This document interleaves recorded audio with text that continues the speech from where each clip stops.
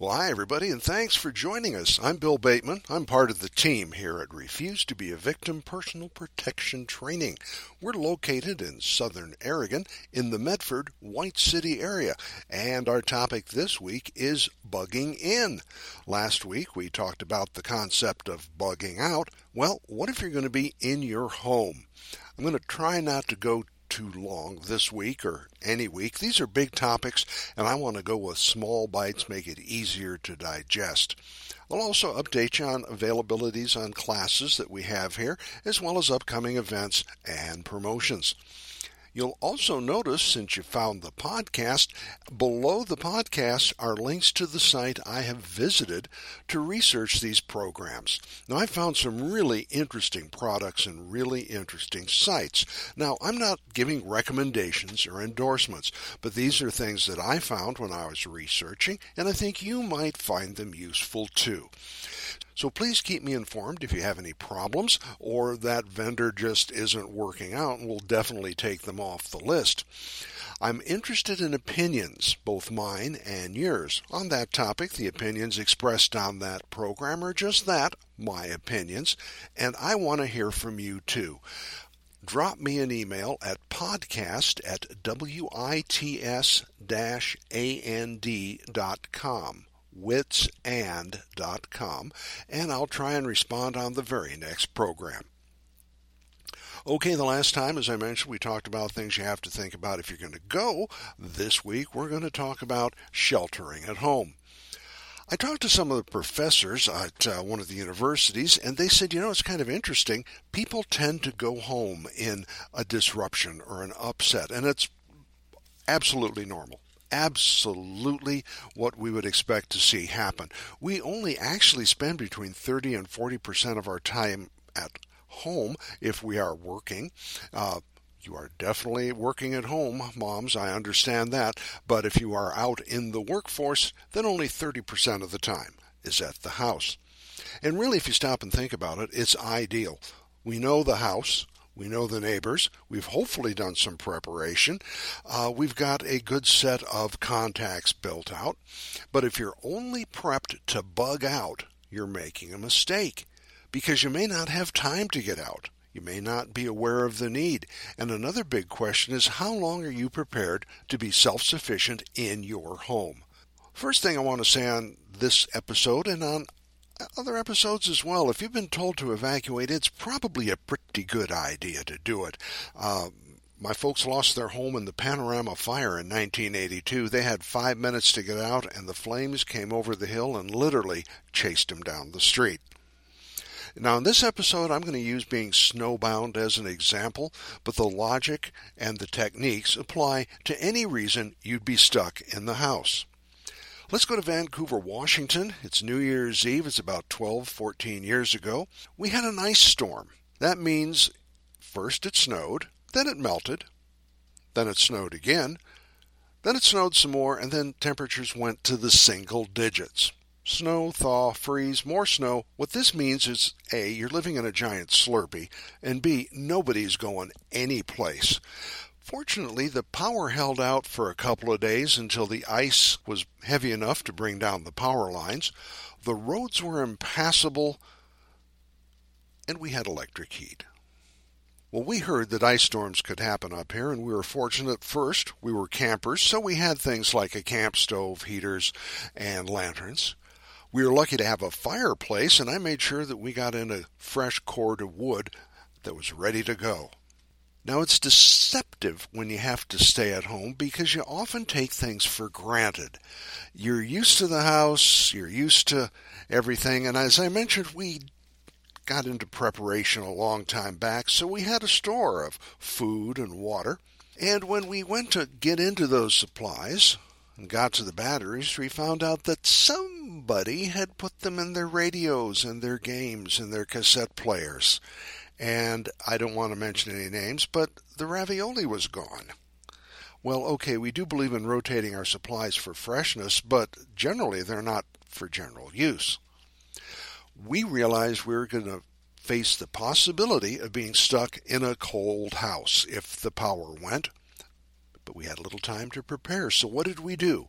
We closed off the back rooms that we're not going to use. Now, this is effective in cold weather. It's also effective if we're in a situation where there's a biological problem or we're instructed to stay inside because of a possible pandemic.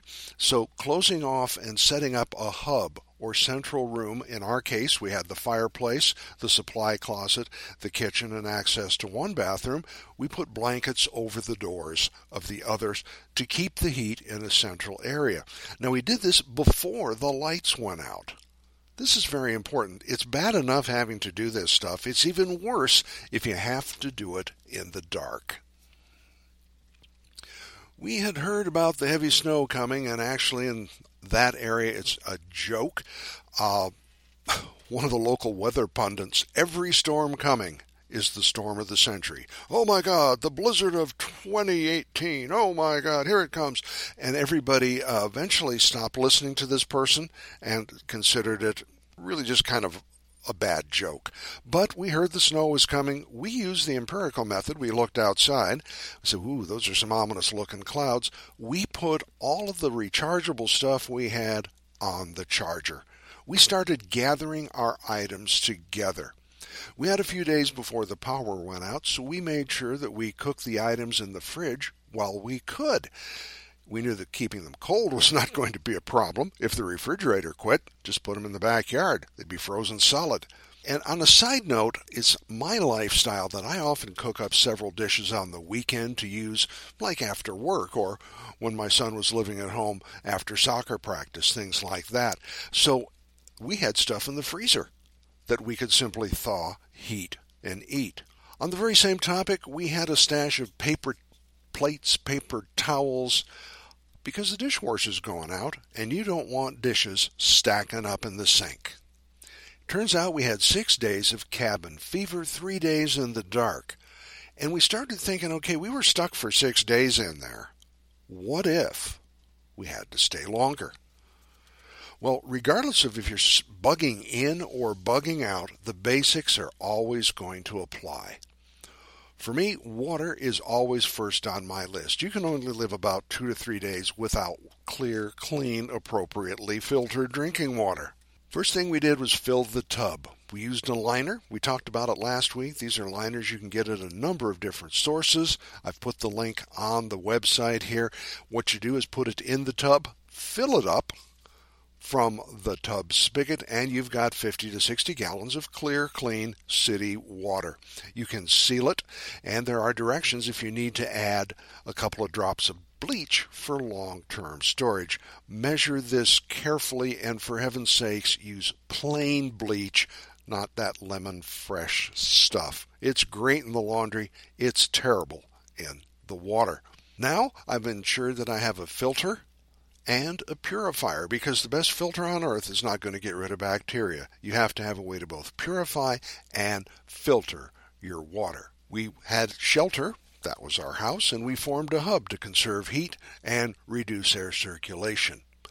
We had food. I talked about that. We had our emergency stash. Now I have MREs and dehydrated food, both in the car and in my home. Now I'm going to go on a side tangent here. I have bought both of these, and I'm going to be trying these products and report back in future episodes. I'm going to cook them up and give you a review on what it's like coming in. I'm going to turn off all the lights and wander around. The neighbors love it when I do this. Banging, crashing, bursts of profanity when I drop something on my foot. It'll be good. It'll be good theater. So I make sure I'm going to use up the food in the fridge first and then go to my emergency supplies. Now, heat, especially as we move into the colder months here in Southern Oregon, heat's very important. Now, we had a fireplace, and that was used for warmth. We had a camp stove that was used for cooking, and we had propane heaters. A lot of folks I know use kerosene, and I hear that's very, very good. You can store kerosene for long periods safely, and it's very common, but you do need to read and understand all directions regarding indoor use of any heater. I'm just going to say this as plainly as I can. Carbon monoxide poison will quite simply kill you. I'm very serious. Make sure the items you have are rated for indoor use. Make sure you're using them appropriately. Lighting. Okay, I put everything on the recharger. Now in these dark months especially, it's really important to make sure that you have appropriate light. We had oil lamps, simply because I like them. We had candles, and we put a lighter next to each candle that we set out. We made sure the flashlights had fresh batteries, and those that needed to were on the recharger. Next thing you want to do is contact others. We had the phone on the charger, but that didn't stop us from texting anybody we could think of who may be calling us or worried. Yes, there is a blizzard. Yes, everybody's home safe. And let's get in touch Wednesday about noon so they knew when they should hear from us next. Now, in our neighborhood, I mentioned you build a sense of community. Our son knew the neighbor kid, and we had not only a set of two-ways that had migrated between the house, the kids had set up a flashing light thing they did between the windows. I had no idea what they were up to, but it was another method of communication and keeping in touch, plus keeping a bunch of middle schoolers busy. And I want to tell you, a house full of middle schoolers, you definitely want them occupied. Yes, it's using up some flashlight batteries, but I think it was worth it. So our supplies were basically intact, except for the little ravioli incident, and we were only without power for 3 days. If things get worse, if things start going downhill or extending due to weather, due to a storm, there are two issues that are really going to be very important. First, sanitation. Improper waste disposal will make you sick. And in today's society, we don't think about that. Outbreaks of salmonella, botulism, etc. have happened at restaurants due to improper cleaning. Use the door handle in public restrooms after people who don't wash your hands? ? Well, I saw a swab taken off a door at a regular business office. And now I'm one of those people who uses the paper towel to open the door. I used to laugh at them. Folks, it's important to wash your hands. And if you're in an emergency situation, having wipes to clean your hands, having Purell or something like that. Dysentery upsets you.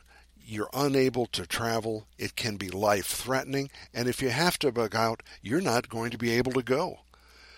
What medications do you have? I have asked my doctor about the best practices if I'm in that type of situation. Most healthcare providers are happy to point you in the right direction, reputable sources of information, and even suggest some over-the-counter medications, and if necessary, based on your particular situation, issue a prescription. Sanitation is one issue, water is the other. Drinking water out of the toilet tank, I found out, is not a good idea because the tenant before you could have been using those bleach tablets. You put those in to keep the toilet bowl sparkly clean, and all that bleach leaches into the toilet tank. Getting water out of the creek. I happen to live along Wagner Creek, so running out, grabbing some water out of the creek or melting some snow, it still is going to need to be purified. And as I said, filtering is good, but you have to take care of bacteria, again, as a health issue. Now, if the toilets back up, if the toilets aren't usable because the water quits, you can take some of that water that you put in the bathroom, pour it in the tank, and then use that to flush. If you get word on the radio or you start hearing, oh, the sewers are backing up or it's just simply not going down, you're going to have to revert to Plan B. And this is where a big bag of kitty litter and having an excellent supply of plastic bags is very important.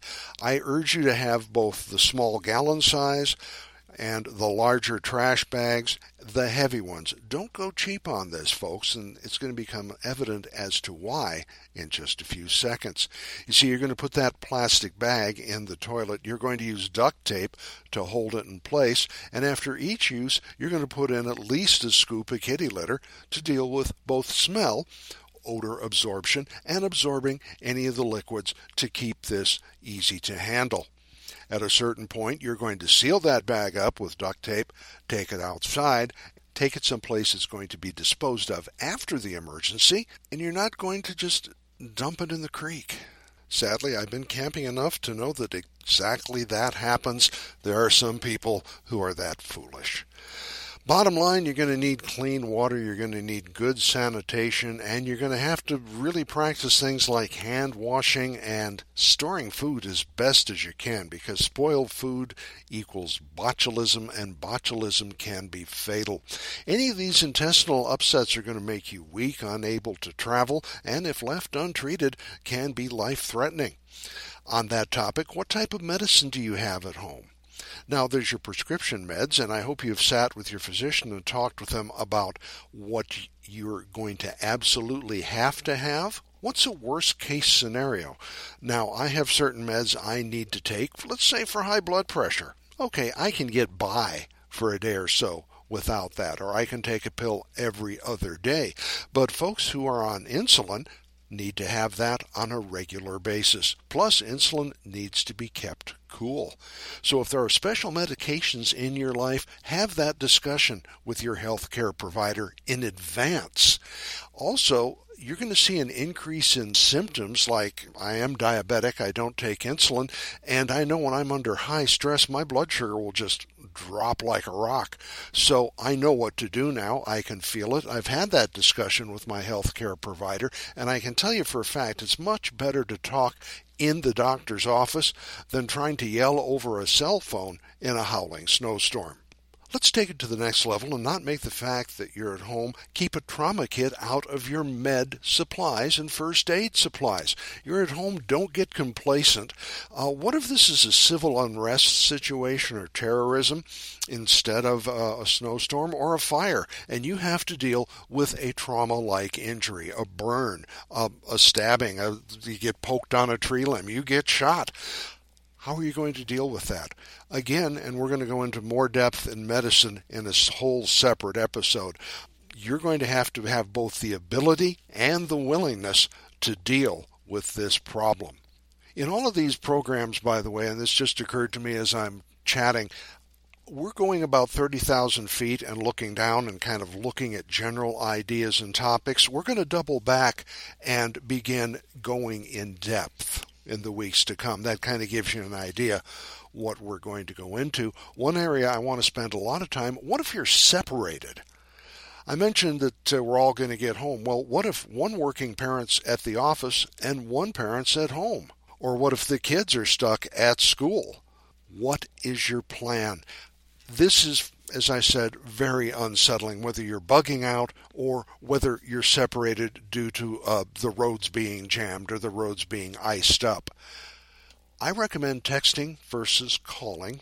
Calling is going to be overloaded. You're going to have a much better opportunity of reaching somebody via text, and I would discuss your plan in advance and have someone from out of the area. For example, my son lives in the Portland area. I have my sister in Chicago. I can text them, and then someone else, my son, could text me, or he could text my sister if he can't get through to me. An out-of-the-area call is going to more likely go through, or an out-of-the-area text. Locally, the towers are going to be jammed. So have a plan in advance, and do discuss this among the family, especially if you have young children. Let them know you're planning for this. Let them know you're aware of their concerns, and listen to their concerns and feelings, and try and come up with ideas and strategies to deal with that before it gets dark and cold. One mention about security at home, don't get a false sense of security. Now, it's home. Everything's fine. We're good. We got our fire going. Don't be paranoid. Be watchful. Kids are going to pick up on you being unsettled, so stay as calm as possible. But do you have extra keys safely stowed in case you happen to lose yours? Can you deal with the garage door when the power goes out? If somebody shows up claiming to be from a public agency or the utility company, especially not in a uniform, I'm going to want to see a valid ID, and honestly, I can't think of any reason why anybody's going to have to come in to my house. A couple of technical thoughts. If the power goes off, you're going to want to turn off a lot of things in the home, except for maybe one small lamp. Even with surge protectors, when that whole grid comes back up, you're going to get a surge, and you might damage some of your items. One point that everybody likes to consider is how much is enough. I had somebody talk to me about this just this last weekend. I'm adding up all the things I've suggested on my fingers, and cost-wise, it builds up quick. Like anything else, you're going to start with the basics and then add according to your family needs. A minimum of 3 days for an emergency, build up from there. Some folks have 2 weeks, some folks have a month. It's something you're going to build up so you can manage the cost and manage the process. This takes time and it requires work and planning. If you're a single man, well, that's me. Simpler for me than if you have a whole family and you have to worry about things like formula, diapers, medication, young children, the different issues that you're going to be dealing with transportation and housing. If you're going to be home, make sure that you have some simple comfort foods like popcorn or pretzels. Deal with the nervous eating that's going to happen. And some things to do like board games, because the electricity is going to be out. You won't be on the computer or the internet. And if the grid goes down or the phone banks go out, you aren't going to be doing a whole lot of anything. So make sure that you have things to do. Even reading a book by candlelight. Very Abraham Lincoln. The one thing most people forget about is caring for the caregivers. That's you. When there are 2 of you, spell each other. Being on point for 5 days is really going to wreak havoc on your nervous system. Make sure you get enough sleep. I mentioned keeping a regular schedule. I'm going to mention it again. Yes, you're stuck in the house. Yes, it's snowing. Brr, cold. Put another log on the fire. It's 10 o'clock. Time for bed. I do have a couple other suggestions. The psychological impact can be mitigated if you have a dry run. Maybe turn off the lights for 24 hours and see how it works. Look at it as a dress rehearsal.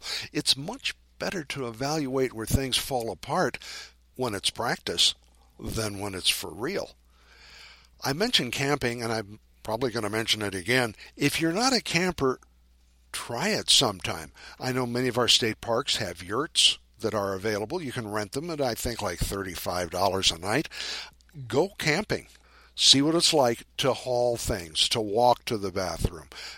Be advised in advance of the type of things you're going to deal with instead of at the last minute.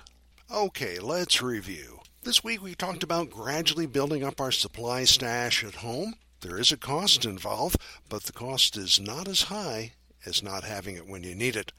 I'm talking about things like water purification, tablets, filters, sterilization, that type of thing. We're going to remember to eat the food in the fridge first, then our food stores, and then go to those MREs and dehydrated packets. And a reminder, a review of those products is coming up soon. We're going to do our medical work with our provider information and make sure we can at least know what supplies we must have and begin to take steps to store them properly and effectively. One thing I didn't mention, and I think it's really worth bringing up now, you need to maintain the ability to evacuate if you have to leave.